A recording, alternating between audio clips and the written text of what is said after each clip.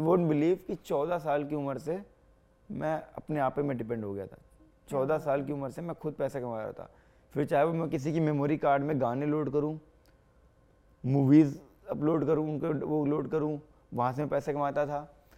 बहुत हरकतें, मैंने बहुत कांड कर्म किए हैं जीवन में। मैंने अपने चाचा के घर पे मैंने सामानें चुराई हैं। आंटी की चैन, चाचा की चैन, उनकी अंगूठी, कान की बालियाँ चुरा चुरा के मैंने बेची हैं। चाचा के मैंने 2 फ़ोन बेच दिए हैं चुरा के, अपने ही घर से चुरा के बेचे हैं।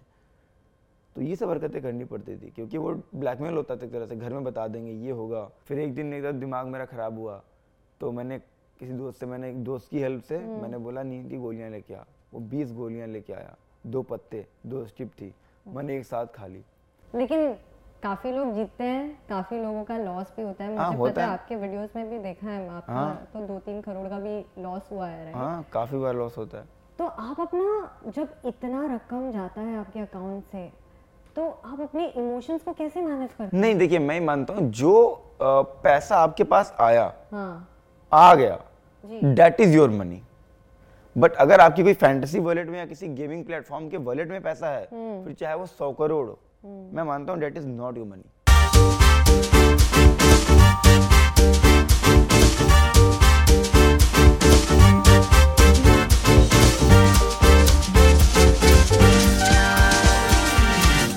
भारत में फैंटेसी क्रिकेट जो है करोड़ों लोग खेलते हैं और करोड़ों जीतते भी हैं, लाखों जीतते भी हैं। क्या ये करियर बन सकता है या फिर ये एक सट्टा है, ये गैम्बल है? आज हम फाइंड आउट करेंगे कि आप और मैं क्या घर बैठे बैठे हम पैसे जीत सकते हैं फ्रॉम फैंटेसी क्रिकेट।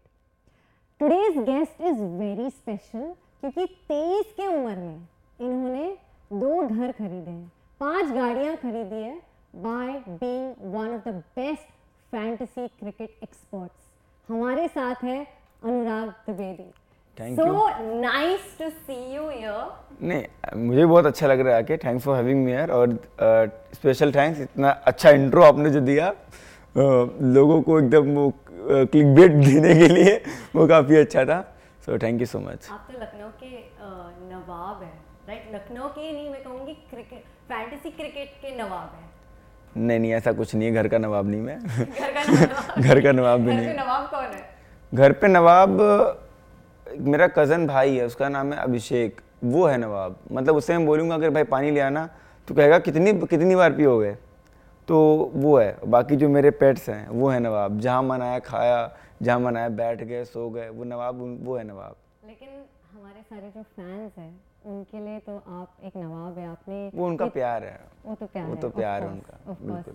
तो ये जो है फैंटेसी क्रिकेट बहुत ही मेरे लिए नया था क्योंकि जब मुझे पता चला वाह वर्ल्ड कप में इतने सारे लोग जो है जीत रहे हैं और बहुत अच्छा रकम मिल रहा है, राइट?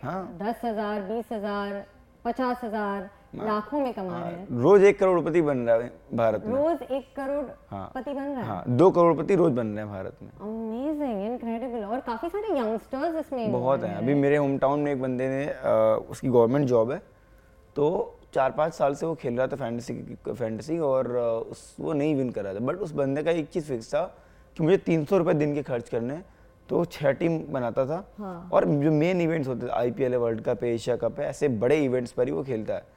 तो अभी 3 दिन पहले उसका मैच हुआ, बांग्लादेश का और नीदरलैंड के साथ मैच हुआ, उसमें वो जीत गया, 1.5 करोड़ रुपये वो जीत गया। और जैसे वो जीता तो TDS कट गया अपना 30%।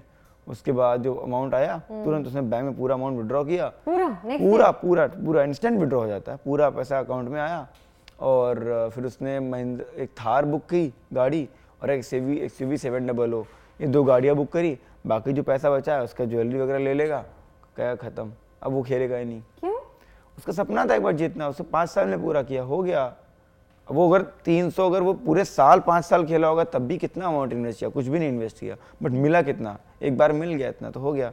उसकी गवर्नमेंट जॉब है, तो वो मस्त नौकरी करेगा, बिंदास जिंदगी जिएगा। लेकिन काफी लोग जीतते हैं, काफी लोगों का लॉस भी होता है। मुझे पता है, आपके वीडियोस में भी देखा है आपका। तो 2-3 करोड़ का भी लॉस हुआ है, राइट? हाँ, काफी बार लॉस होता है। तो आप अपना, जब इतना रकम जाता है आपके अकाउंट से, तो आप अपने इमोशंस को कैसे मैनेज करते हैं? नहीं, देखिए मैं मानता हूँ जो पैसा आपके पास आया, आ गया, debt is your money. But अगर आपकी कोई फैंटेसी वॉलेट में या किसी गेमिंग प्लेटफॉर्म के वॉलेट में पैसा है, फिर चाहे वो 100 करोड़ हो, मैं मानता हूँ debt is not your money. ऐसा क्यों? क्योंकि आपके बैंक में पैसा आ गया ना, तो जब आप उसको वापस से कहीं और डिपॉजिट करोगे तो तकलीफ होती है, दर्द होता है, यार डाल रहा हूँ, क्योंकि मुझे सालों हो गए, मैं कितने साल हो गए मैंने कोई डिपॉजिट किया ही नहीं अमाउंट। जितने भी फैंटेसी के प्लेटफॉर्म हैं सभी पर मेरा ऑलरेडी बैलेंस बना हुआ है, तो मुझे डिपॉजिट नहीं करना पड़ता, तो मुझे रियलाइज़ नहीं होता कि मेरा लॉस हुआ। अगर वहीं पर अगर मेरी जो वॉलेट है वो बैलेंस अगर खाली हो जाए तो रियलाइज़ होगा कि यार मुझे पैसा डिपॉजिट करना पड़ रहा है, इसका मतलब है, तो मुझे रियलाइज़ होगा मेरा लॉस हुआ है। तो मुझे वो चीज़ रियलाइज़ ही नहीं होती कि मेरा लॉस हुआ, और मैं ये चीज़ अगर फील कर लूँ कि मेरा लॉस हो गया इतना, तो फिर डिस्ट्रैक्ट हो जाऊंगा, मैं परेशान होऊंगा, तो मेरा वेट, मतलब लाखों लोग वेट करते हैं कि अनुराग भाई अभी आएंगे, वीडियो बनाएंगे, गाइड करेंगे, टिप्स देंगे, एडवाइस देंगे मैच के बारे में, कुछ ज्ञान देंगे अपना, तो वो चीज़ मैं मन से कर नहीं पाऊंगा। और ये तो मैं सलाह लोगों को भी देता हूँ, हमेशा मैंने सिखाया कि कभी ये मत सोचो कि अगर आपका कुछ भी नुकसान हो गया, 150 लाख 2 लाख जो भी हो गया, वो कवर अप करने के चक्कर में मत खेलो। ये खेलो कि प्रेजेंट आज हमें इतना प्रॉफिट मिल रहा है, be happy with that. Cover करने के चक्कर में आप डबल इन्वेस्ट करोगे, ज़्यादा इन्वेस्ट करोगे, तो वो एक गैम्बल टाइप का हो जाता है, तो वो अच्छा नहीं है।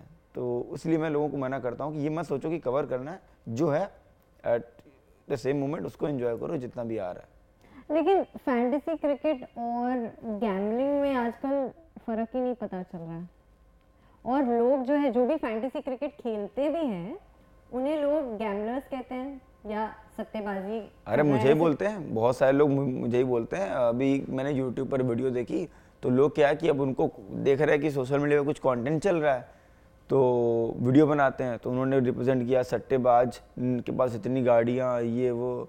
मैंने उसमें कमेंट करके हाथ जोड़, मैं भाई इज्जत दे दे, कम से कम व्यूज़ दे रहा है अगर मेरे नाम पे, थोड़ी इज्जत दे दे। तो वो चीज़ है, तो मैंने साफ साफ बोला। फिर उस एक बंदे ने वीडियो डिलीट करी, उसने दोबारा बनाई, तो उसको व्यूज़ नहीं आए। नहीं है, तो ये चीज़ें होती है, तो लोग कर रहे हैं। बट फैंटेसी इज लीगल, तो जब तक वो गवर्नमेंट के थ्रू, सुप्रीम कोर्ट के थ्रू लीगल है, तो मैं लीगल ही बोलूँगा। अब लोग क्या बोले मुझे उससे क्या, अगर लोगों की सुनता तो फिर मैं आज उस लेवल पर ना होता जहाँ पर मैं हूँ। तो लोगों की तो सुनना ही नहीं है, और बाकी वो चीज़ अलग है, ये चीज़ अलग है, उसमें आपका बहुत कुछ अलग चीज़ें होती हैं। यहाँ पर आपको मैच से पहले काम कर लेना, मैच के बाद यू कांट डू एनीथिंग, आपको बस देखना है, रिजल्ट देखना है कि आपके कितने पॉइंट्स आ रहे हैं, आपकी टीम की क्या रैंक आ रही है। तो लेकिन लोगों का एक परसेप्शन बन गया है कि जो फैंटेसी क्रिकेट खेलता है वो जो है वो गैम्बलर है, ऐसा परसेप्शन बन गया है। इस परसेप्शन को अगर अनुराग तोड़ना है तो हम क्या कर सकते हैं, क्योंकि बहुत यंगस्टर्स हैं। मैं तोड़ देता हूँ। तो अभी इंडिया से साउथ अफ्रीका का मैच हुआ, ठीक है, साउथ अफ्रीका की टीम ऑल आउट हो गई, ठीक है, और साउथ अफ्रीका की टीम विराट कोहली से ही 18 रन से हार गई। तो जितने विराट ने बनाए उतने रन नहीं बना पाई।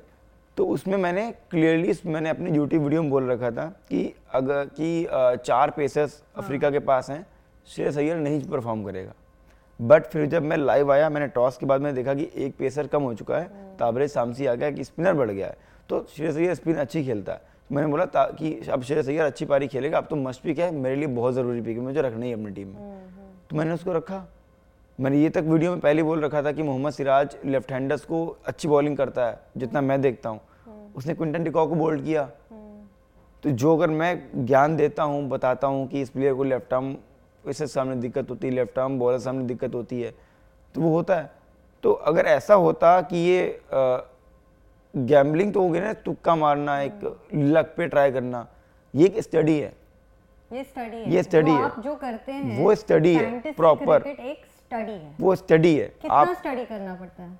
4 से 5 घंटे लगते हैं। मुझे अब नहीं देने पड़ते 4 से 5 घंटे, पहले मैं देता था। हाँ, पहले मैं देता था, बट अभी टीम क्या है वो स्टैट्स निकालती है, और फिर जो काम के होते हैं वही निकालती है। मैंने बोल रखा है आप निकालो, जो काम के हैं मैं बताऊंगा वो रखने।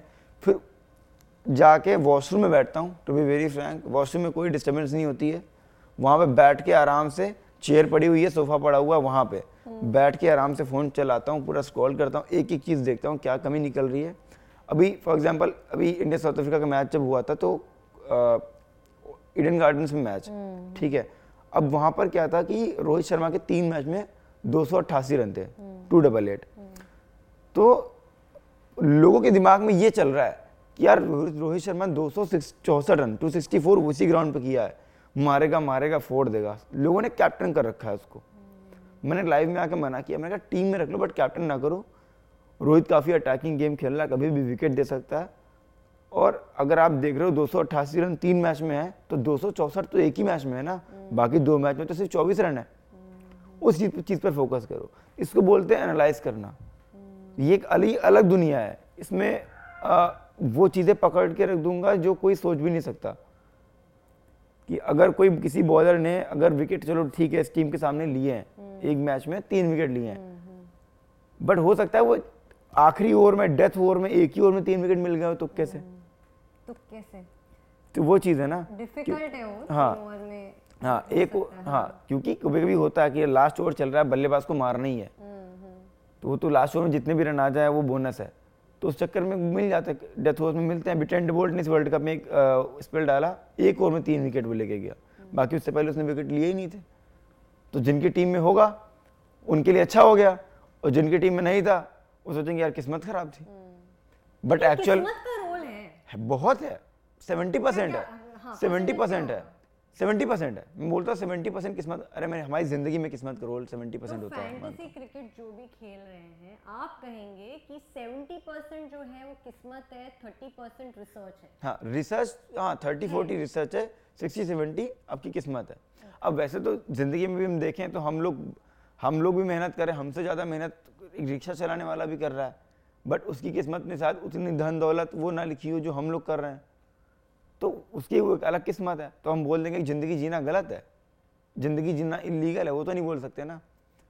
तो अगर गवर्नमेंट ने बोल रखा है, कोर्ट ने बोल रखा है कि ये लीगल है तो लीगल है, और बट स्किल्स का यूज़ होता है, बहुत होता है, और अगर स्किल्स का यूज़ ना हो तो फिर मैं मानता हूँ कि होता है, स्किल का प्रॉपर यूज़ होता है इसमें, स्किल का प्रॉपर यूज। अब हाँ तो मैं वही पॉइंट पे आता हूँ।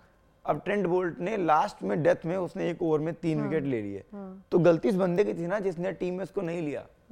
जो बंदा लास्ट में डेथ में बॉलिंग करेगा, आपको पता है क्या उसके बाद वेरिएशंस है। अभी मेजर लीग क्रिकेट हुई यूएसए में, वहां पर बहुत अच्छी बॉलिंग उसने करी, हर मैच में 3 विकेट 4 विकेट लिए। मैंने देखा कटर्स अच्छी डाल रहा है, स्टुअर्ट अच्छी डाल रहा है, निकल बॉल अच्छी डाल रहा है, तो वो डेथ में बॉलिंग करेगा। डेथ में वो डेथ में कोई भी बॉलर एक ओवर में 2-3 विकेट लेके जा सकता है, वो नॉर्मल है। Brian Bravo, DJ Bravo champion हम सब जानते हैं। तो इतने सारे विकेट्स अगर लिए हैं सीएसके के लिए, तो ऐसा नहीं कि उसने विकेट लिए हैं,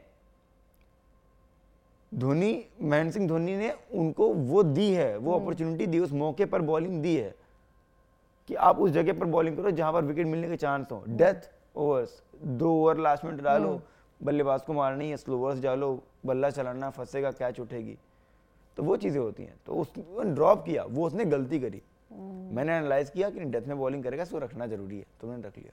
तो ये होता है स्किल का यूज। तो आपके टीम मेंबर्स, आप काफी रिसर्च करते हैं इसके ऊपर? बिल्कुल, हर चीज के ऊपर। इवन हम ये तक देखते हैं कि मौसम कैसा है। अगर 35 डिग्री का मैं मानूंगा कि 32 डिग्री का टेम्परेचर है दिन में, दोपहर में, और 24 से 26 के बीच में आ गया टेम्परेचर, रात में आ रहा है 8 बजे के बाद, 9 बजे के बाद, इसका मतलब ड्यू आएगी। काफ़ी फर्क पड़ेगा एटमॉस्फेयर पे, तो ड्यू आएगी। तो फिर हमें सेकेंड इनिंग पे थोड़ा अच्छे बल्लेबाज उनके हम भरोसा कर सकते हैं। ये भी देखते हैं ना, फिंगर स्पिनर्स को हम थोड़ा अवॉइड कर सकते हैं, रिस्ट स्पिनर्स को फिर भी टीम में रखना है। तो बहुत चीज़ें होती हैं, वो एक अलग दुनिया है। मतलब लोग क्रिकेट देखते हैं, एंजॉय करते हैं, हम एंजॉय नहीं करते, हम बस अपने बारे में सोच रहे होते हैं। और ये खैर इंडिया के साथ ऐसा नहीं, इंडिया वर्ल्ड कप जीते वो हम चाहते हैं। यार जिस तरीके से हम खेल रहे हैं, ऐसे तो लग रहा है कि हम जीतने वाले हैं, बट मैंने ये भी सुना है कि उनके वाइफ्स का भी अगर बर्थडे होता है, आप लोग वो तक देखते हैं। कल विराट कोहली का बर्थडे था, और कल रोहित शर्मा की वाइफ, नहीं सॉरी, केएल राहुल की वाइफ आतिया शेट्टी का बर्थडे था। तो बहुत सारे लोगों ने किया, मैंने भी 2-4 टीम में उसको वाइस कैप्टन किया। हालांकि वो बहुत लेट बैटिंग आई, थोड़ा पहले बैटिंग आती तो बहुत अच्छा। वैसे मैंने वीडियो में लाइव सेशन में बोल रखा था, अगर विराट कोहली का बल्ला नहीं चलेगा, रोहित शर्मा का विकेट है तो जल्दी आएगा, तो Rahul will perform today, but वो काफ़ी लेट आया बैटिंग करने। केएल राहुल ऐसा बंदा है जो टाइम लेता है, कम से कम उसको आप 20 से 25 ओवर तो दो, टाइम दो, उसके बाद फिर वो बहुत अच्छा खेलेगा। लेकिन गवर्नमेंट ने काफ़ी सारे रूल्स और रेगुलेशंस अभी बनाए हैं, टैक्सेस भी काफ़ी है जो उन्होंने fantasy रूल्स cricket और में। रेगुलेशंस बनाए उनसे कोई दिक्कत नहीं है, पूरी तरह सेटिस्फाइड हूँ, मगर जो टैक्सेस हैं कितने टैक्सेस पे करने पड़ते हैं अभी फैंटेसी क्रिकेट में? फैंटेसी क्रिकेट में ऑन डिपॉजिट 28% इंस्टेंट आपका चला जाएगा। ये तुम्हारा जीएसटी है, राइट? हाँ जीएसटी, ये जीएसटी है। और जब आप विड्रॉल करते हो, फॉर एग्जांपल अगर आप 100 रुपये आप विड्रॉ कर रहे हो तो 69 रुपीज़ कुछ पैसे आपके अकाउंट में आएंगे, 31%, 30 पॉइंट कुछ परसेंट तुरंत चला जाएगा। That's a lot. बहुत है वो। ये पहले नहीं था, राइट? पहले नहीं था, पहले ये अब अभी आया? हुआ, अभी हुआ ये फ्रॉम 1 अक्टूबर। तो पहले तो पूरा इनकम अपना होता। हाँ पूरा, अरे पहले बहुत अच्छा प्रॉफिट होता था, अभी थोड़ा सा टफ है। अभी मतलब अभी यही कि आप 1000 रुपये का डिपॉजिट कर रहे हो, आप 10-20 हज़ार कमाओ तभी विड्रॉ करो, वरना विड्रॉ ना करो। पहले होता था हम लोग पैसे बैंक में रखते ही नहीं थे, वहाँ पे रख रहे हैं, इन्वेस्ट किया, जब कोई चीज़ जरूरत पड़ रही विड्रॉ करके शॉपिंग कर ली, इंस्टेंट विड्रॉल आता है। अभी दुनिया बदल चुकी है, अभी तो बहुत टैक्स वगैरह है। खैर कुछ फैंटेसी के प्लेटफॉर्म्स हैं जो खुद टैक्स बियर कर रहे हैं, जीएसटी वो खुद पे कर रहे हैं अच्छा, ऐसे भी है? लोगों कौन का, से ऐप्स? ताकि लोग छोड़े ना, वर्ल्ड कप एंजॉय कर लें। हाँ, वो खैर बिजनेस माइंड है, स्ट्रेटजी है, बट मेरे ख्याल से गवर्नमेंट को लेकिन जीएसटी तो हटाना चाहिए।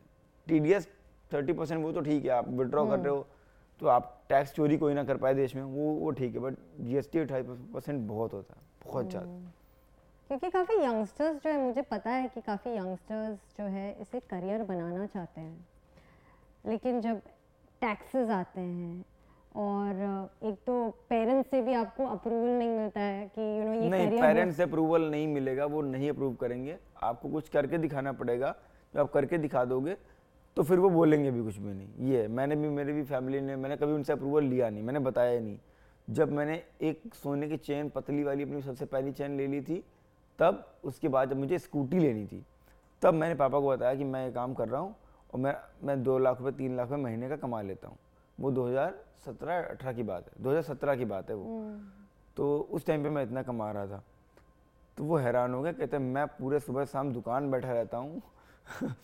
मैंने क्या पता क्या करते, उनको शक हुआ, फिर पूरा समझाया तब, तो वो बाद में फिर वो धीरे धीरे सॉल्व हुआ। फिर मैंने कुछ स्टार्ट किया काम, प्रोफेशनली में काम स्टार्ट किया, तो पापा ने बहुत फिर वो थोड़ा जिगरा दिखा के, क्योंकि छोटी जगह से आप बिलोंग करो तो वहाँ पर लोग बोलते हैं कि अभी 18 साल का लड़का हुआ है, धंधा करवा दिया, पढ़ाई नहीं कर रहा है। क्योंकि मैंने पढ़ाई करी नहीं है, मैंने 10th के एग्ज़ाम्स मैंने दिए नहीं, बोर्ड के एग्ज़ाम्स। जब एग्ज़ाम चल रहे थे तो पाकिस्तान सुपर लीग चल रही थी, तो Pakistan super league is one of my favourite league, क्योंकि उसमें मेरी टीम बहुत अच्छा परफॉर्म करती है। तो मैंने 6 के 6 एग्ज़ाम देने में घर से निकला, बट एक दोस्त की होती है ना, पान की गुमटी होती है, सिगरेट की शॉप होती है, वो उसके अंदर बैठ जाता था मैं, और उसके अंदर बैठ के फ़ोन में मैच देख रहा हूँ, टीम बना रहा हूँ, और शाम को दोपहर में एग्ज़ाम है, सेंटर जा रहा है, शाम को वापस घर आ जा रहा हूँ। तो ये सब करना पड़ता था, वहीं पे चार्जर लगा है फ़ोन का। और पैशन आप में तब से था? मतलब क्रिकेट को इतना समय दे दिया ना कि क्रिकेट ने इस वक्त पर बर्बाद भी किया, तो सोचा कि क्रिकेट से ही मतलब ज़िंदगी बनानी भी है। आपको क्रिकेट कभी खेलना, मतलब आपको खेलना था, राइट? क्रिकेट प्लेयर बनना? खेलना था, बट अच्छा नहीं खेलता था ज़्यादा, मतलब बैटिंग करता था, बट मुझे लगता था कि बहुत कंपटीशन फेस करना पड़ेगा, बहुत कुछ सेक्रीफाइस करना पड़ेगा, क्योंकि मैं जिस जगह पे बिलोंग करता हूँ वहाँ पे कोई क्रिकेट एकेडमी नहीं है, ऐसा नहीं है। मुझे शहर जाना पड़ेगा, मुझे लखनऊ जाना पड़ेगा, वहाँ पर रहना पड़ेगा। और पापा का क्या है, पापा किसान और एक मेडिकल स्टोर, एक बड़ी बहन भी है, छोटा भाई भी है, एक मैं भी हूँ। और मैं एक तो मेरी पढ़ाई वो ऐसे स्कूल में करा रहे थे जहाँ खर्चा बहुत था, सिटी मोंटेसरी स्कूल लखनऊ, बहुत महंगा स्कूल था। तो अंदर से फील होता था यार इतना पैसा पापा खर्च कर रहे हैं और तो करा नहीं सकते। यू वोंट बिलीव कि 14 साल की उम्र से मैं अपने आप पे मैं डिपेंड हो गया था। 14 साल की उम्र से मैं खुद पैसा कमा रहा था, फिर चाहे वो मैं किसी की मेमोरी कार्ड में गाने लोड करूं, मूवीज़ अपलोड करूं, उनको वो लोड करूं, वहाँ से मैं पैसा कमाता था। बहुत हरकतें, बारे बहुत कांड कर्म किए जीवन में। तो बिजनेस माइंड था आपका, आपका वो बनिया वाला जो दिमाग जो बहुत अच्छा है। we need more people to think like that। तो वो बचपन मतलब 16-17 की उम्र से, 14 साल की उम्र से मैंने पैसे कमाना चालू कर दिए थे। और उसके बाद यही जब 16 साल का 17 साल का हुआ तब तो मैं लाखों में कमाने लगा था महीने का। फिर ये फैंटेसी जब मेरी ज़िंदगी में आया तो मैं बहुत अच्छा कमाने लगा। तो था फैंटेसी क्रिकेट का जो मतलब उस उम्र में 14 साल नहीं के 14 नहीं, मैं टू बी वेरी फ्रैंक, मैंने 16 में स्टार्ट किया था। 16 में वैसे 18 के नीचे कोई खेल नहीं सकता, बट मेरी डॉक्यूमेंटेशन मेरे पापा की लगी थी तो मैं खेलता था। मैं 16 से मैंने नहीं खेलना स्टार्ट किया था, और पापा को मैंने तब बताया जब मैं 17 का था। फिर पापा ने बोला कि तुम तो, मैंने सोचा कि इसमें टैक्स वैक्स का भी होता है। पापा ने बोला कि पता कर ले, तो तब मैंने सर्च किया तो मुझे पता चला नहीं, मुझे टैक्स भी पे करना होगा, ये करना होगा, वो करना होगा। तो मैंने थोड़ी रिसर्च करी इस पर। मैंने डिसाइड किया यार अपना पैन कार्ड बनवाना है। अब अपना पैन कार्ड बनवाना है तो मेरे पास तो पैन कार्ड है ही नहीं, मेरी एज है ही नहीं, वो माइनर वाला बनेगा। तो मैंने पापा को थोड़ा सा मैंने बनाया मैंने, पापा गांव के प्रधान थे, तो मैंने उनसे बोला कि पापा कैसा है, आप एक कागज़ पे लिख दो और डेट में डाल दूंगा, आप बस साइन कर दो, क्योंकि पापा प्रधान थे, वो जो लिख देंगे वो गवर्नमेंट पेपर्स में चेंजेस हो जाएंगे। तो वो उन्होंने लिख दिया। मैंने डीओबी अपने हिसाब से चेंज कर दी, अपने आप की एज कर दी 18 साल, और जाके मैंने पैन कार्ड ले लिया 15 दिन में। फिर मैंने वेरीफाई किया अकाउंट, और फिर अपने बैंक अकाउंट खुलवाया। वहाँ पे मैं को करने लगा पैसे मंगाने लगा मैं बट तब आपने सोचा नहीं होगा कि आप यहाँ तक पहुँचेंगे? आप नहीं सोचा था। आप बस क्रिकेट में बना रहना है, मजे करने हैं, I want to be associated with cricket, यही था क्रिकेट। आपका क्रिकेट से ही करना, मिशन यही था ना? हाँ, क्रिकेट से ही करना जो भी करना है। क्योंकि एक टाइम पे क्या होता है कि क्लास में हो आप, मोहल्ले में हो आप, पैसे आप थोड़ा, क्योंकि मैं जब 13-14 साल का था तो उस टाइम पे मेरे ऊपर 7-8 लाख रुपए का कर्जा भी था। मैं तो अच्छी फैमिली से बिलोंग करता था, तो लोग क्या है सोचते थे कि बस पैसे तो मिल जाएंगे। और होता है ना कि जब आईपीएल चलता है तो सट्टेबाजी चलती है मोहल्ले में, लोकेलिटी में, सब जगह चलती है। तो मैं वो खेलने लगा था, वो मैं खेलने लगा था 2010 से। तो एक साल में मैंने इतना पैसा कमा लिया कि कोई दे ही नहीं पाया मुझे पैसे। मैंने 50-100 रुपये का खेल खेल के मैंने लाखों में अर्निंग कर ली, लेकिन मुझे किसी ने पैसे दिए नहीं। सब लोगों की एज बड़ी है, मैं छोटा बच्चा हूँ उस टाइम पे, कोई मुझे क्यों देगा इतने पैसे। तो वो डराते थे कि मैं घर में बता देंगे, ये कर देंगे। फिर मैं फ्रस्ट्रेट होकर मैं और खेलने लगा, मैं हारने जानबूझ के हारने लगा। फिर हारने लगा, थोड़ा हार गया तो कवर करने के चक्कर में और हार गया। इसीलिए मैंने स्टार्टिंग बोला कि कवर करने के लिए भी खेलना नहीं चाहिए। तो वो बहुत बड़ा, वो 7-8 लाख रुपये कर्जा हो गया था उस टाइम पे, मैं कहाँ से दूंगा। तो मैं घर से, आप कितने साल के थे? ये मैं था 14-15 की बात बता रहा हूँ आपको मैं। 15 साल के थे? 14-15, हाँ 14-15 की बात है। कितना आपका कर्जा था? 7 से 8 लाख रुपए। बाप रे, मैं तो स्ट्रेस्ड हो जाती थी। तो मैं नहीं, तो मैं बहुत वो हो गया। फिर मैं थोड़ा ये ऐसी गोलियां खाने लगा कि मैं पूरा दिन सोता रहता था। मैं स्कूल जा रहा हूँ तो मैं पीछे क्लास में सबसे पीछे बैठ रहा हूँ, पूरा दिन सो रहा हूँ, क्या हो रहा है मुझे पता नहीं, कुछ भी नहीं पता। फिर एक दिन एकदम दिमाग मेरा ख़राब हुआ, तो मैंने एक दोस्त की हेल्प से मैंने बोला नींद की गोलियां लेके आ। वो 20 गोलियां लेके आया, 2 पत्ते, 2 स्ट्रिप थी, मैंने एक साथ खा ली। और फिर मैं अगला दिन, मतलब 8 सितंबर, मुझे याद ही नहीं, 2016 का 8 सितंबर मुझे याद ही नहीं। 7 को मैं सोया, 9 को मैं उठा। सोया मैं नवाबगंज में, उठा मैं गाँव में। तो फिर घर वाले परेशान हो गए, मैं किसी को पहचान नहीं पा रहा। और फिर घर वाले परेशान हो गए, सीटी स्कैन MRI स्कैन हो रहा है, लखनऊ में लेके जा रहे हैं, जांच हो रही है कि भूल गया, किसी ने कुछ करवा दिया, काला जादू करा दिया, ये हो गया, वो हो गया। और तो ये सब चीज़ें हुई। उसके बाद मुझे दुबई जाना था एक टाइम पे, तो कोविड का टेस्ट कराने में गया था, उसी डायग्नोस्टिक में गया था जहाँ पर मुझे लेके जाया गया था MRI स्कैन, CT स्कैन के लिए टाइम पे। तो मैं गया, तो मैं वहाँ पे से खड़ा हुआ था एक टाइम पे, और मैंने बोला कि मुझे याद आ गया वो चीज़, मैं खड़े खड़े रो दिया वहाँ पे। और वहाँ पे जो लेडी थी, नर्स थी, तो वो बोली क्या हो गया, बैठो बैठो पानी लाओ। मैं कह रहा हूँ हम आपको नहीं बता पाएंगे क्या हुआ, आप बस कोविड टेस्ट लो, बस जाना है। फिर वहाँ से गया। आज भी अगर उस दवा की कोई मुझे फोटो दिखाता है तो ऐसा लगता है कि I am going to faint down, गिरने वाला हूँ मैं, ऐसा फील आता है। मेमोरी वापस आ जाती है। हाँ, वो आती, हिट करती है। तो वो समय भी वो देखा। आपका लोएस्ट था वो? हाँ, लोएस्ट था। मैंने अपने चाचा के घर पे मैंने सामानें चुराई हैं, आंटी की चैन, चाचा की चैन, उनकी अंगूठी, कान की बालियाँ चुरा के मैंने बेची हैं। चाचा के मैंने 2 फ़ोन बेच दिए हैं चुरा के, अपने ही घर से चुरा के बेचे हैं। तो ये सब हरकतें करनी पड़ती थी, क्योंकि वो ब्लैकमेल होता था एक तरह से, घर में बता देंगे, ये होगा। झगड़े भी होते थे। और रोज़ जब घर वालों को शिकायत मिल रही है कि, क्योंकि हमारे बाप दादा ने यही तो कमाया, सम्मान ही कमाया समाज में, अगर वही नहीं बचेगा तो फिर बड़ी प्रॉब्लम हो जाएगी। तो आपके लिए, आप जब ये सब हो रहा था, आपका लोएस्ट चल रहा था, आपने कर्जा लिया और आपको वो कर्जा वापस भी करना है, नहीं तो आपके दोस्त आपके फैमिली को बोलेंगे, तो उस वक्त पे कौन सी चीज़ जो है आपने कौन सी चीज़ ऐसी की कि पूरी ज़िंदगी बदल गई? खुद पे भरोसा ही किया कि हाँ कर लेंगे। क्योंकि मैं एक दिन ऐसे ही, मैं जब परेशानी चल रहा था उसी टाइम पे एक लड़का था मेरे गांव में, संजीत नाम है उसका, तो वही जो अमन अभी आपसे बता रहा था ना कि ऑफिस में भी एक है जो मैनेज करते हैं, तो उन्हीं का नाम संजीत है। तो मेरी एक आदत थी कि मैं हमेशा से बैठा उन लोग के साथ हूँ जिनके साथ मैं कुछ सीखूं। मेरे कुछ बढ़िया दोस्त हैं, उनके साथ बैठा हूं, मैंने धंधा सीखा है। कुछ टेक्निकल माइंड वाले दोस्त हैं जैसे संजीत, तो मैं इसके साथ गाँव में मैं पीछे बैठता था, गाँव में पूरा दोपहर में बैठा रहता था, जो मई जून के महीने में, तो वो मुझे चीज़ें बताता था। तो उसने मुझे बताया था फैंटेसी प्लेटफॉर्म के बारे में, एक प्लेटफॉर्म जो कि इंडिया में सबसे बड़ा है, तो उसके बारे में बोला, मैं नाम नहीं लेना चाहता। तो मैंने उससे बोला भाई मुझे और समझाओ, तो उसने मुझे समझाया। फिर मैं वहाँ से खेलना स्टार्ट किया मैंने, तो वहाँ से फिर लाइफ चेंज हुई। क्योंकि लाइफ चेंज खुद खेलने से नहीं हुई, लोगों को ऐसा लगा कि मैं उनको विन करा सकता हूँ, तो लोग बोले मुझे टीम दो, मैं लोगों को अपनी टीम देने लगा, लोगों को ज्ञान देने लगा, फिर यूट्यूब पर आ गया, वीडियोस बनाने लगा, फिर सब सेट हो गया।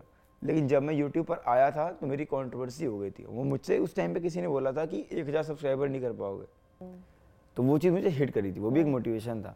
मुझे ऐसा लगता है हर इंसान की लाइफ में एक मोटिवेशन होनी चाहिए, बहुत ज़रूरी है। आप कुछ भी करना चाहो, आप कोई जॉब कर रहे हो तो एक मोटिवेशन रखो, मुझे इतना इतना कमाना है, मुझे एक घर एक लेना है, तो वो घर को एक मोटिवेशन बनाओ। मैंने गाड़ियों को मोटिवेशन बनाया। लोगों को लगता है वेस्ट इन्वेस्टमेंट है, ये है वो है, बट एक्चुअली मेरे लिए वो गाड़ी मेरे लिए घर जैसी है। क्योंकि वो उसी की वजह से मैं अगर सोचता हूँ कि एक करोड़ की गाड़ी है, उसको लेने के लिए फिर मैं 5 करोड़ मुझे कमाना है, तभी मैं वो गाड़ी लूंगा। कम से कम वो चीज़ 3-4 बार ले सकूं, तभी मैं वो चीज़ लेता हूँ। तो उससे मेरे करियर को, मेरी जो पर्सनैलिटीज पे ग्रोथ आती है।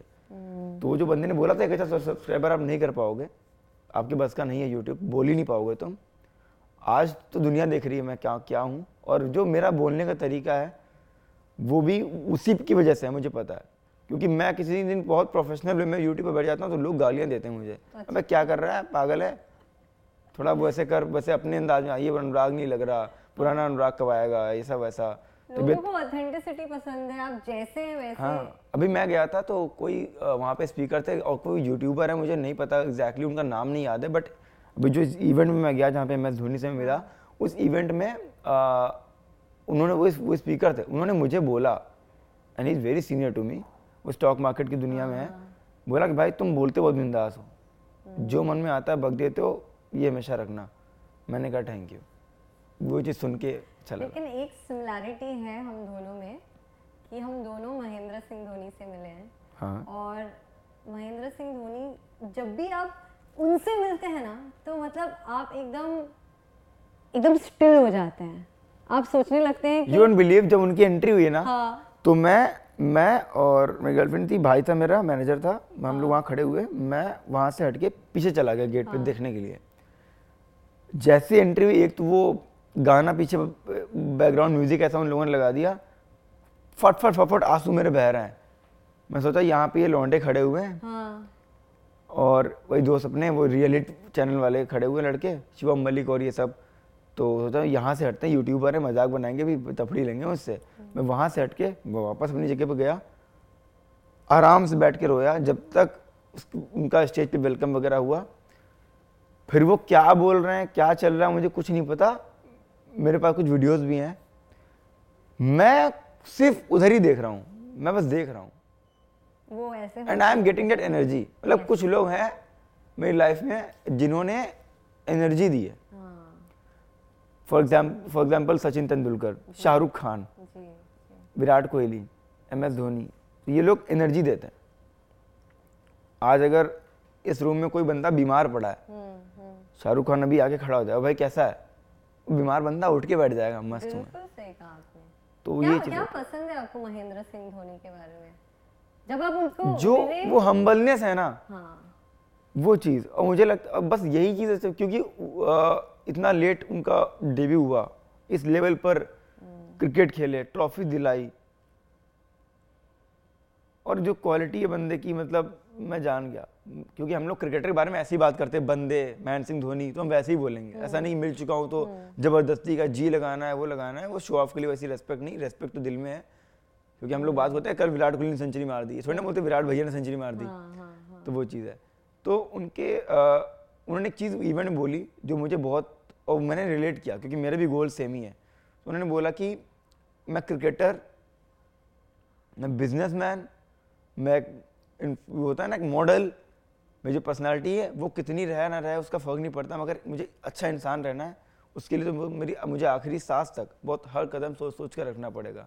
तो कुछ ऐसा गलत नहीं करना है कि जो जितना कमाया है इज्जत वो सब मिट्टी मिल जाए। तो वो चीज़ मुझे सुनने में, वही सेम चीज़ मेरे पापा मेरे दादाजी बोलते हैं कि काम कोई ऐसा ना करना कि मतलब बात सम्मान गिर जाए। तो बहुत डर लगता है कभी कभी। आप बिलीव नहीं करोगी ना, मैं बताता रहा हूँ कि मैं 10 मीटर भी रॉन्ग साइड गाड़ी नहीं चलाता, बिना सीट बेल्ट लगाए मैं गाड़ी रिवर्स भी नहीं करता। और ये सोच रहा हूँ कि 4 बच्चे अगर देख लेंगे मुझे लोकेलिटी में, एक रिस्पॉन्सिबिलिटी आ जाता है। बहुत बड़ी रिस्पॉन्सिबिलिटी। मैं जो करूँगा लोग वो करेंगे। मैंने अपने बर्थडे पे 200 भंडारे कराए पूरे इंडिया में। कितना बड़ा अमाउंट मैंने खर्च किया, मैंने उस बारे में जिक्र नहीं किया कहीं पे, बट मैंने 200 भंडारे कराए। सोचिए आप कितना मुश्किल होता होगा मैनेज करना। मेरे जितने यार दोस्त हैं, सब्सक्राइबर्स हैं, फैमिली है, सब लोग को बोला कि भाई आप मुझसे पैसे ले लो। पूरे इंडिया में भंडारे, मुंबई में भी हुए, मुंबई में हुए, दिल्ली में हुए, जयपुर हुए, उदयपुर हुए, हर जगह हुए अपने बर्थडे पे। और आज मुझे देख के मेरे होम टाउन में एक लड़के ने भी, 1-2 लड़कों ने अपने बर्थडे पे भंडारे कराए। तो मैं जो करूँगा वो मुझे देख के वो करेंगे। लोग देख रहे हैं, लोग देख रहे हैं, इंस्पायर हो रहे हैं। हाँ। तो ये चीज़ें हैं ना, मैं नहीं जाता क्लब, मैं नहीं जाता पब कोई पार्टी वार्टी करने। तो वो चीज़ है। तो मेरा तरीका ये, मैं ऐसे वो कर रहा हूँ। मेरे उसूल है, बस जो उसूल है। मैंने अगर एक टेलर है जिससे मुझे पैंट सिलवाता हूँ मैं, तो मैं ज़िंदगी भर जब तक मुझे शिकायत का मौका नहीं देगा उसी से मैं पैंट सिलवाऊंगा। अगर मैं कोई चीज़ यहाँ की मैं खाता हूँ तो मैं ज़िंदगी भर वो चीज़ मैं यहीं की खाऊंगा और कहीं की नहीं खाऊंगा। वो मैं समझ गई। जब आपने ये कहा ना मैं कि मैं भिंडी खाता हूँ, तो मुझे आपका कमिटमेंट जो अरे है लोग वो भी पता बोलते हैं, लोग जब मैं टीम नहीं अच्छी परफॉर्म करती फैंटेसी में, लोग कमेंट करते हैं भाई भिंडी खा लो प्लीज। लोग भिंडी का स्क्रीनशॉट लेते हैं, टैग करते हैं, स्टोरी डालते हैं इंस्टा पे। आपने भिंडी को और फेमस कर दिया है। मुझे लगता है कोई भिंडी कैसे कोई कंपनी बन जाए तो फिर मुझे ब्रांड एम्बेसडर बना ले। सच में, मतलब हो गए 6-7-8 महीने हो गए, मैं रोज भिंडी, सुबह शाम भिंडी, सुबह शाम भिंडी।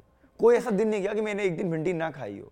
मैंने वायकॉम के साथ काम किया अभी आईपीएल में, भिंडी। ताज प्रेसिडेंट में रुका हुआ था, भिंडी बोल के रखा था भैया कुछ भी आप मुझे एक्स्ट्रा पैसे ले लो, जितनी सैलरी हो उस बंदे की आपके शेफ की मुझसे ले लो, लेकिन मेरे लिए भिंडी रोज बनवा दो। आपको देख के मुझे लगता है मैं भी और भिंडी खाने वाली हूँ। खाइए, दिमाग बहुत तेज होता है। मुझे भिंडी और खाना चाहिए। हाँ। एक्चुअली मेरे दोस्त ये कहते हैं मुझे कि why do you want to invest in fantasy cricket, अगर मैं वही पैसा जो है एसआईपी में डालूं, म्यूचुअल फंड्स में डालूं, या फिर मैं इक्विटी में डालूं, वो ज़्यादा अच्छा होगा, राइट? सेफ होगा, सिक्योर होगा। तो मैं फैंटेसी क्रिकेट में क्यों डालूं? देखिए ऐसा तो ये भी नहीं कि म्यूचुअल फंड में सेफ है। हाँ, सेफ्टी का लेवल ज़्यादा है। 8% तो मिलेगा सर। हाँ, उतना तो मिलेगा। तो मैंने भी डाल रखे हैं पैसे, मैंने भी कई सारे फंड्स में इन्वेस्ट कर रखा है और अच्छा खासा अमाउंट इन्वेस्ट कर रखा है। तो मैं ये थोड़ी ना कहता हूँ कि आप वहाँ पे ना करो, जो सेफ है आपका वो तो करो। बट फॉर एग्जांपल आप महीने के 10,000 कमाते हो और आप 5,000 बचाते हो, तो 5,000 में 4,000 वहाँ कर दो, 1,000 यहाँ करो। क्योंकि यहाँ पर अगर आप 10 मैच भी लगातार स्मॉल लीग्स में जीत गए, छोटे काउंटे जो लोग रोज कमाते हैं, थोड़ा थोड़ा कमाते हैं, 10 दिन अगर आपके चले गए अच्छे, तो आप करोड़पति 10 दिन में बन जाओगे। यहाँ पर तो इंस्टेंट हो सकता है ना, क्योंकि मैंने वहाँ से पैसे कमाए फिर मैंने यहीं पर डाले, क्योंकि यहाँ पर सेफ है, मेरा फ्यूचर मेरा सेफ है। तो आप एसआईपी रेकमेंड करते हैं या फिर फैंटेसी? एसआईपी ओवर फैंटेसी मैं रेकमेंड करता हूँ, बट ऐसा नहीं कि फैंटेसी वो है। और क्योंकि नहीं, वो तो बंदे के ऊपर है ना कि वो ऐसा चीजें करना चाहता है नहीं, क्योंकि कुछ लोग मजे के लिए भी करते हैं। जिस बंदे के बारे में मैंने आपको बताया, वो 300 रुपये रोज के इन्वेस्ट करता, मजे के लिए करता था, तो मजे लेने के लिए। तो लोगों का क्रिकेट देखने का नजरिया बदल जाएगा और पता नहीं यार किस्मत कब किसकी साथ दे दे। मुझे भी वो नहीं था कि मैं 300 रुपये डालूंगा पहली बार जीवन में और 3.5 लाख निकालूंगा 6 दिन में, मुझे भी अंदाज़ा नहीं था। तो लोग यहाँ पर तो और जल्दी, पता नहीं कब किस्मत आपकी साथ दे जाए। तो आप महीने में 10,000 कमाते हो, 1,000 रुपये बजट निकाल लो इसके लिए, 4,000 एसआईपी में डाल दो, वो सेव करो। लोग इतने का तो नशा कर लेते हैं बाहर, तो वो पैसा आप यहाँ पर कर लो, क्या पता जिंदगी बन जाए। मैं सोच रही हूँ कि मैं भी ट्राई कर लेती हूँ फैंटेसी क्रिकेट। लेकिन फिर आपको ये क्रिकेटर्स का जो प्यार है ना, इंडिया के टीम में जो प्लेयर्स हैं उनसे प्यार है, इंडिया के मैचेस या तो आप छोड़ देना या फिर प्यार करना बंद कर देना। क्यों, ऐसा क्यों? नहीं चल पाएगा। आज इंडिया जीते मैं दिल से चाहता हूँ, बट विराट कोहली को मैं पसंद करता हूँ, रोहित शर्मा को अपनी टीम में कभी नहीं लेता। और ऐसे क्यों? He is doing very well in this world cup. एक डबल सेंचुरी मार दे, ट्रिपल सेंचुरी मार दे, I will be very happy. But जब मैं रोहित शर्मा को टीम में लेता हूँ और परफॉर्म नहीं करते, और जब मैं नहीं लेता हूँ तो परफॉर्म करते हैं। तो मैं जानबूझकर यूट्यूब पर रोज प्रेडिक्शन देता हूँ रोहित शर्मा जल्दी आउट होगा।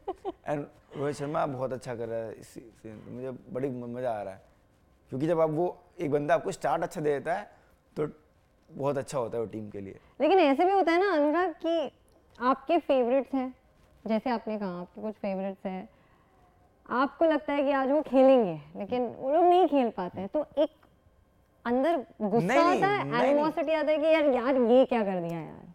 सारी फिल्म सलमान खान की हिट थोड़ी ना होती है, सीधी सी बात है। वो तो 10 में से अगर हम 7 मैच में, अरे 8 मैच 9 मैच तो अच्छा करते हैं, और अगर 10 में से अगर हम 5 मैच में भी अच्छा कर रहे हैं तो बहुत अच्छी बात है, क्योंकि वो 5 match I am making very easy for my audience. तो हम 7-8 9 मैच अच्छा ही कर रहे थे, एक आध मैच तो खराब जानी चाहिए।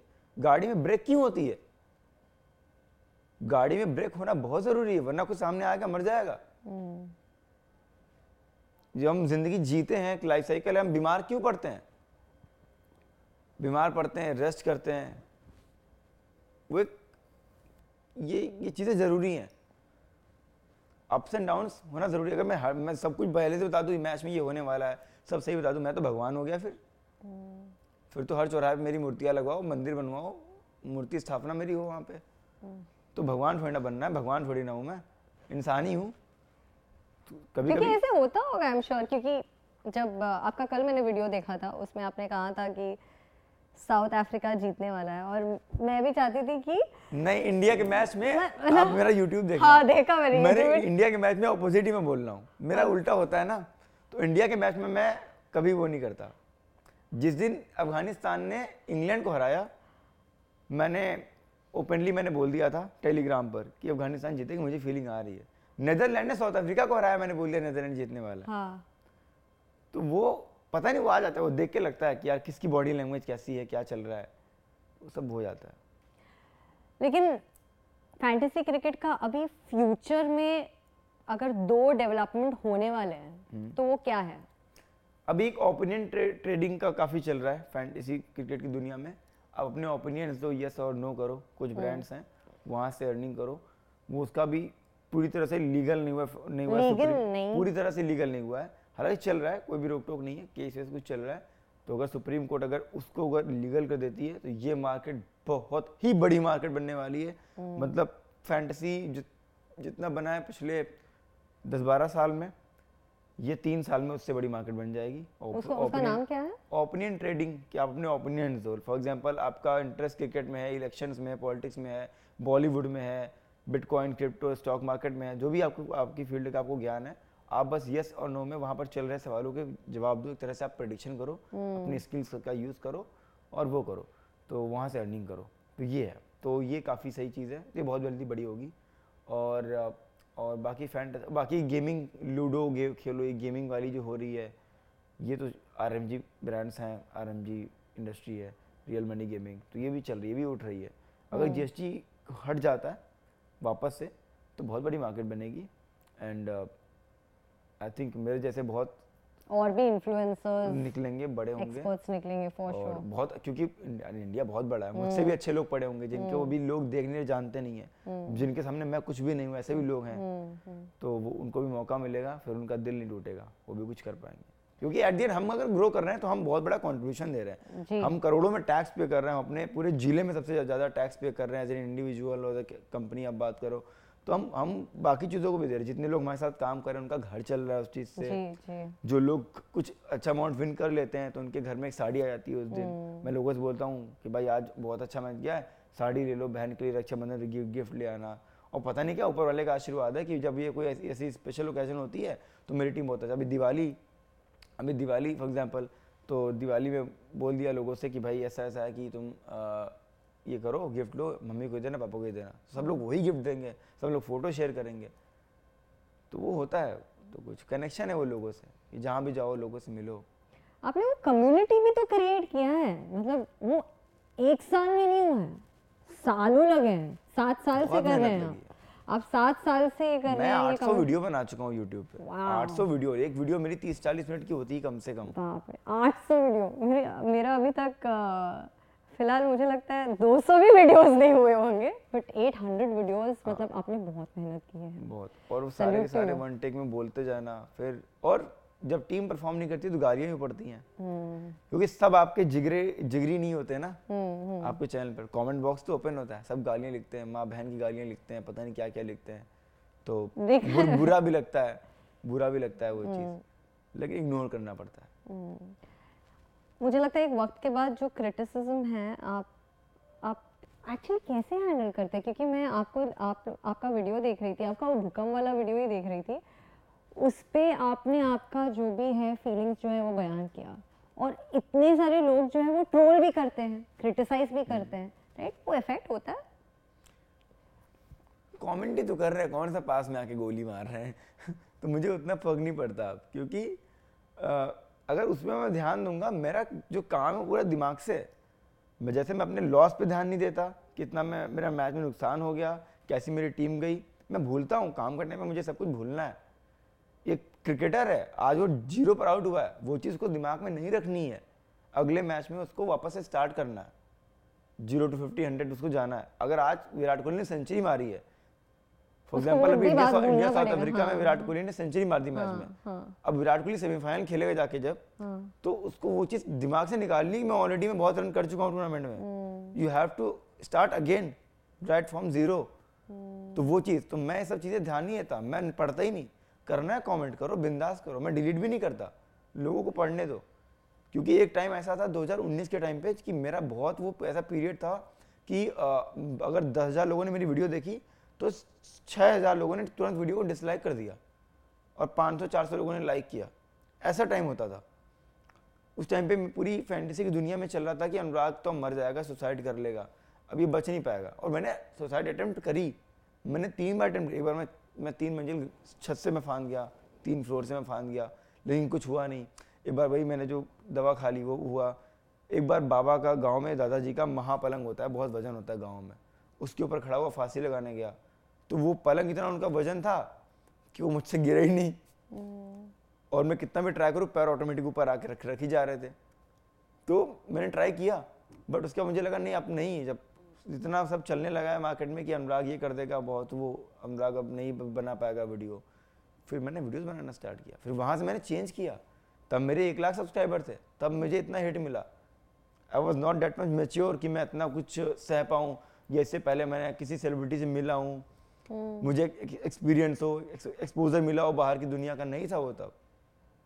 बट मैंने वो चीज़ हैंडल करी ना, जब वो संभाल लिया तो ये तो कुछ भी नहीं है। तब तो 5% लोग गालियाँ देते, तब तो 80% लोग गालियाँ देते थे। तो जब मैंने वो संभाल लिया, आज वो लोग तारीफ भी करते हैं।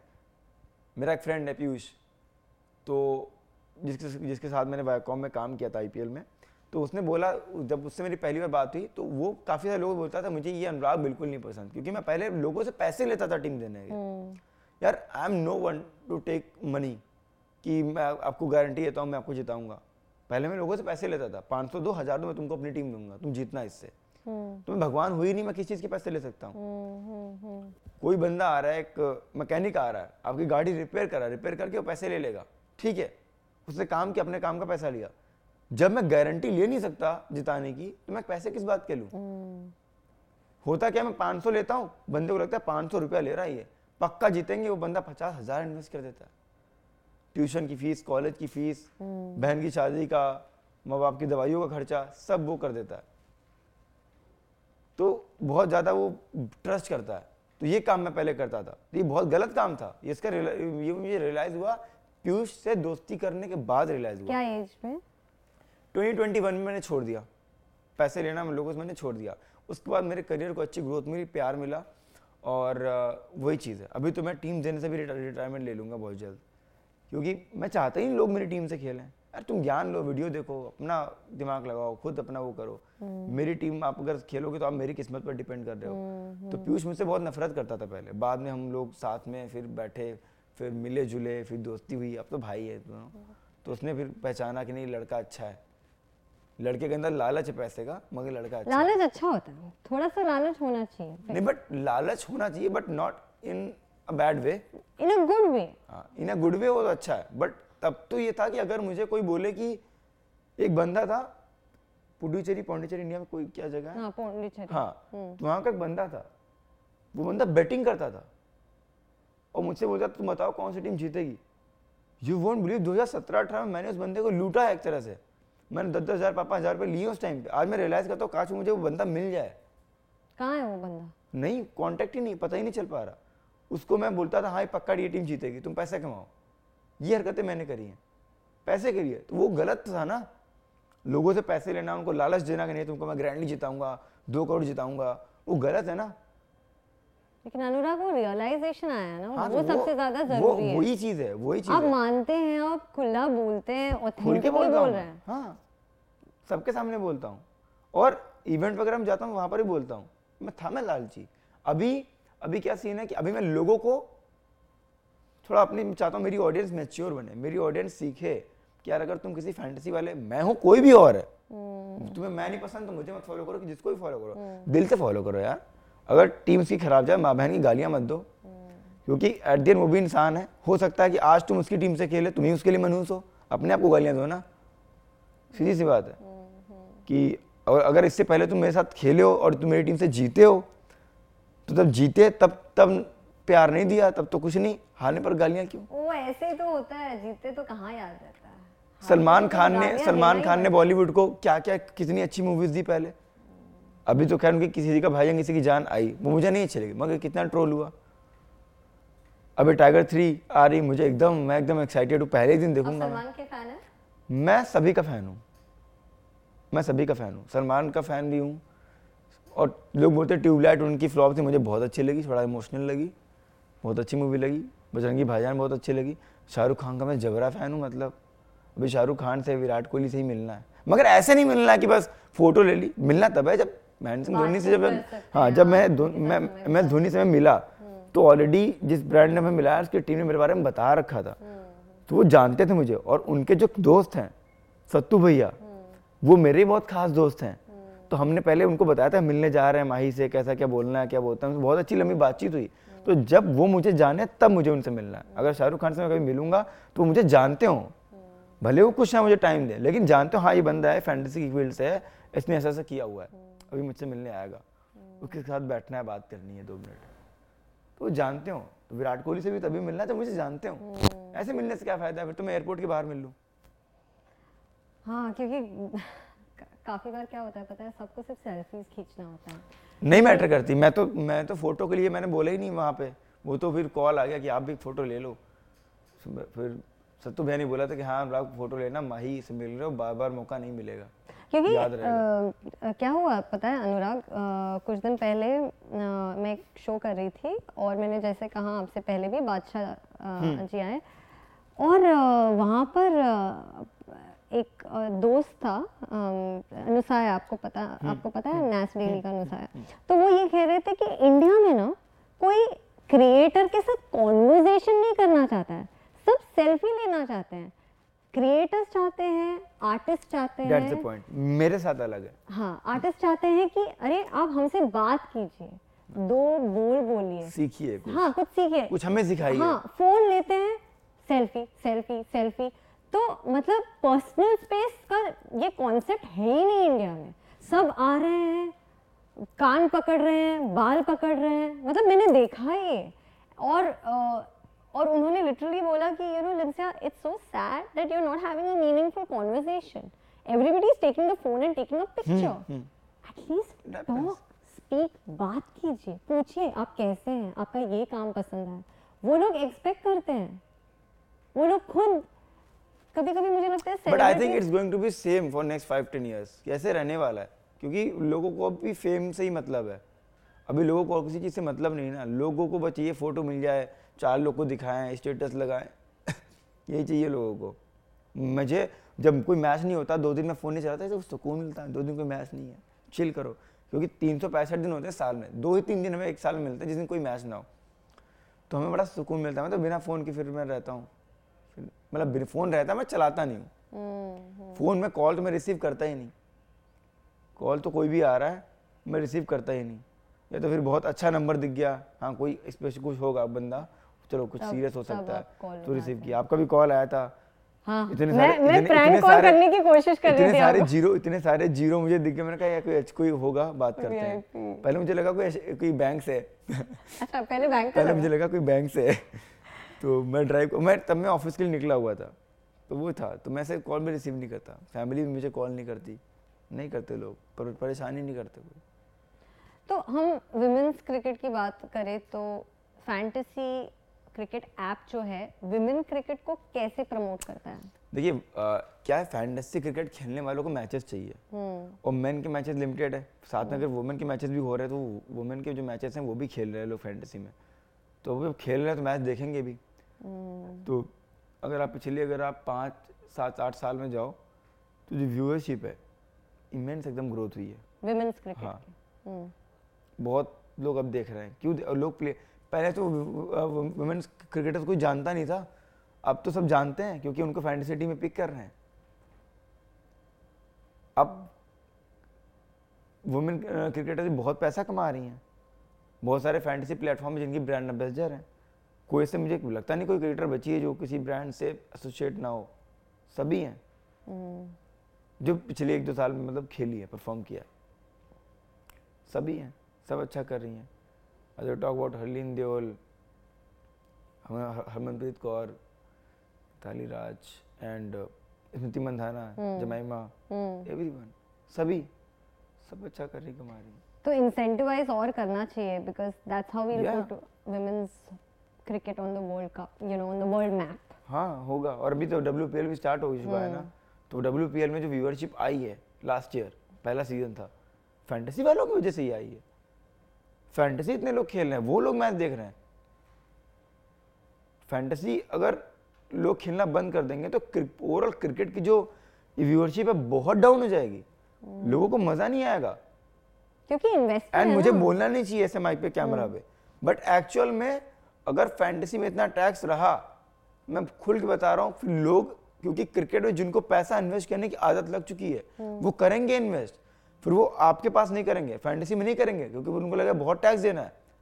तो कहाँ फिर ये जो बेटिंग वाले प्लेटफॉर्म होते हैं, ये जो सब दुबई से ऑपरेट कर रहे हैं, अभी आपने न्यूज में सुना होगा, काफी सारा चल रहा है, काफी सारे सेलिब्रिटीज के ऊपर एक्शन लिया गया। जी जी जी। तो ये लोग वहां पर उनको पैसा देंगे क्योंकि वो गलत तरीके से चला रहे हैं, उनको वो टैक्स नहीं ले रहे। लोगों को नहीं पता बाद में क्या होने वाला है मेरे साथ, बट ये होने वाला है। तो गवर्नमेंट को बस टैक्स थोड़ा कम कर देना चाहिए, सबसे लो, छोड़ो मत किसी को, मगर कम ले लो। अभी इंडिया में 6% लोग टैक्स पे करते हैं, इनकम टैक्स पे करने वाले 6% लोग हैं बस। सोचो ये अगर 60% हो जाए, 90% हो जाए, कितना अच्छा हो। करना तो बहुत है, और आई होप हमारे जो पॉलिसी मेकर्स हैं ये सुन रहे हैं, क्योंकि इतने सारे यंगस्टर्स अभी फैंटेसी क्रिकेट खेल रहे हैं, अपना करियर बना रहे हैं, they want to be experts like you, so I am sure government is listening to us and they are definitely going to do something about it, specially the tax.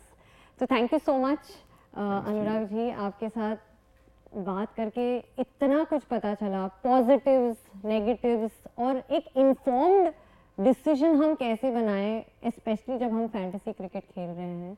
So thank you so much, आप यहाँ पर आए। आप कुछ बताना चाहेंगे, बोलना चाहेंगे आपके फैंस को, हमारे सब्सक्राइबर्स को? मेरे फैंस से तो मैं बोलता रहता हूँ, वो जो मैं बोलूँगा उनको लगेगा रिपीट ही कर रहा है, बट जो आपके जो चैनल पर ऑलरेडी जुड़े हुए हैं उनसे मैं बोल देता हूँ कि किस स्टेज पर हो, किस जगह पर हो, मैटर नहीं करता, जो चाहते हो उसका रास्ता ढूंढो और चलना चालू कर दो। आगे चलोगे, जब कंफ्यूज रहोगे, एक स्टेज आएगा कंफ्यूजन होगी, एक वो स्टेट होगा आपके उसमें जर्नी में, बट वहाँ पे आपको रास्ता भी खुद ही दिख जाएगा। और जो होता है लाइफ में वो किसी ना किसी के अच्छे के लिए होता है। यू वोंट बिलीव, अगर मेरा किसी मैच में नुकसान होता है तो मैं सोचता हूँ चलो फाइनली किसी और को ज़रूरत होगी आज शायद, जिसने भी जीता मेरे सामने, पर अल्लाह उसका भला करे। So try to find positive in every situation, positivity ढूंढो हर जगह पे, और हर चीज़ को पॉजिटिव वे में लो। जो हो रहा है अच्छे के लिए हो रहा है, आपके लिए नहीं हो रहा है, किसी और के लिए अच्छे के लिए हो रहा है। कभी ज़रूरत पड़ जाए किसी की हेल्प करने की तो कर दो, और क्योंकि जब आप हेल्प करोगे तो जो सुकून मिलेगा वो नींद अच्छी आएगी। जब रात को नींद चैन की नींद सोगे तो अगला दिन आपके लिए अच्छा होगा।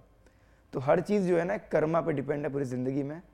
मैं जब रात में सोता हूँ तो प्रे करता हूँ कि चलो भगवान आज का दिन अच्छा गया। पहले मैं रोज़ ट्विटर पे ट्वीट करता था, अभी मैं मन में बोलता हूँ रोज़, सुबह भी शाम भी, thank you God for everything. जो भी हुआ तो वो चीज़ है, मेहनत करते रहो। बाकी शायद इस चैनल पर भी आपको और भी चीज़ें देखने को मिलेंगी, और भी मुझसे भी अच्छे अच्छे लोग आएंगे, आपको कुछ नई नई चीज़ें सीखने को मिलेंगी। मगर एक चीज़ कॉमन रहेगी सभी में, जो चाहते हो मेहनत करते रहो, रिजल्ट एक ना एक दिन मिलेगा, तो वो चीज़ बस करते रहना। Thank you so much Anurag, loved chatting with you, और ऐसे ही आगे बढ़ते रहिए और वीडियोस बनाते रहिए, हमें एंटरटेन करते रहिए। We absolutely love your authenticity. Thank you so much. और मैं तो मेहनत करता ही रहूँगा। अभी उम्र है, 50 साल तक मेहनत करेंगे। बाकी अभी तो मैं जाऊँगा वापस आऊँगा, फिर आपका पालक पिज़्ज़ा भी खाऊंगा, ट्राई पालक पिज़्ज़ा। मुझे ना लोग सब्सक्राइब नहीं करेंगे अगर मैं पालक पिज़्ज़ा के बारे में बोलूँगी। But thank you so much for joining, absolutely. I hope you are loving our podcast. अगर आपको ये एपिसोड पसंद आया प्लीज दोस्तों लाइक कर देना। हाँ। अपने भाई के लिए ही कर देना प्लीज, बोल दीजिए अनुराग जी, आपका लाइक कमेंट शेयर जो भी है सब कर देना, एकदम बवाल मचा दो, बवाल मचा दो कर देंगे। Thank you so much and see you on the next episode of this podcast. Thank you. नहीं हो पाई कभी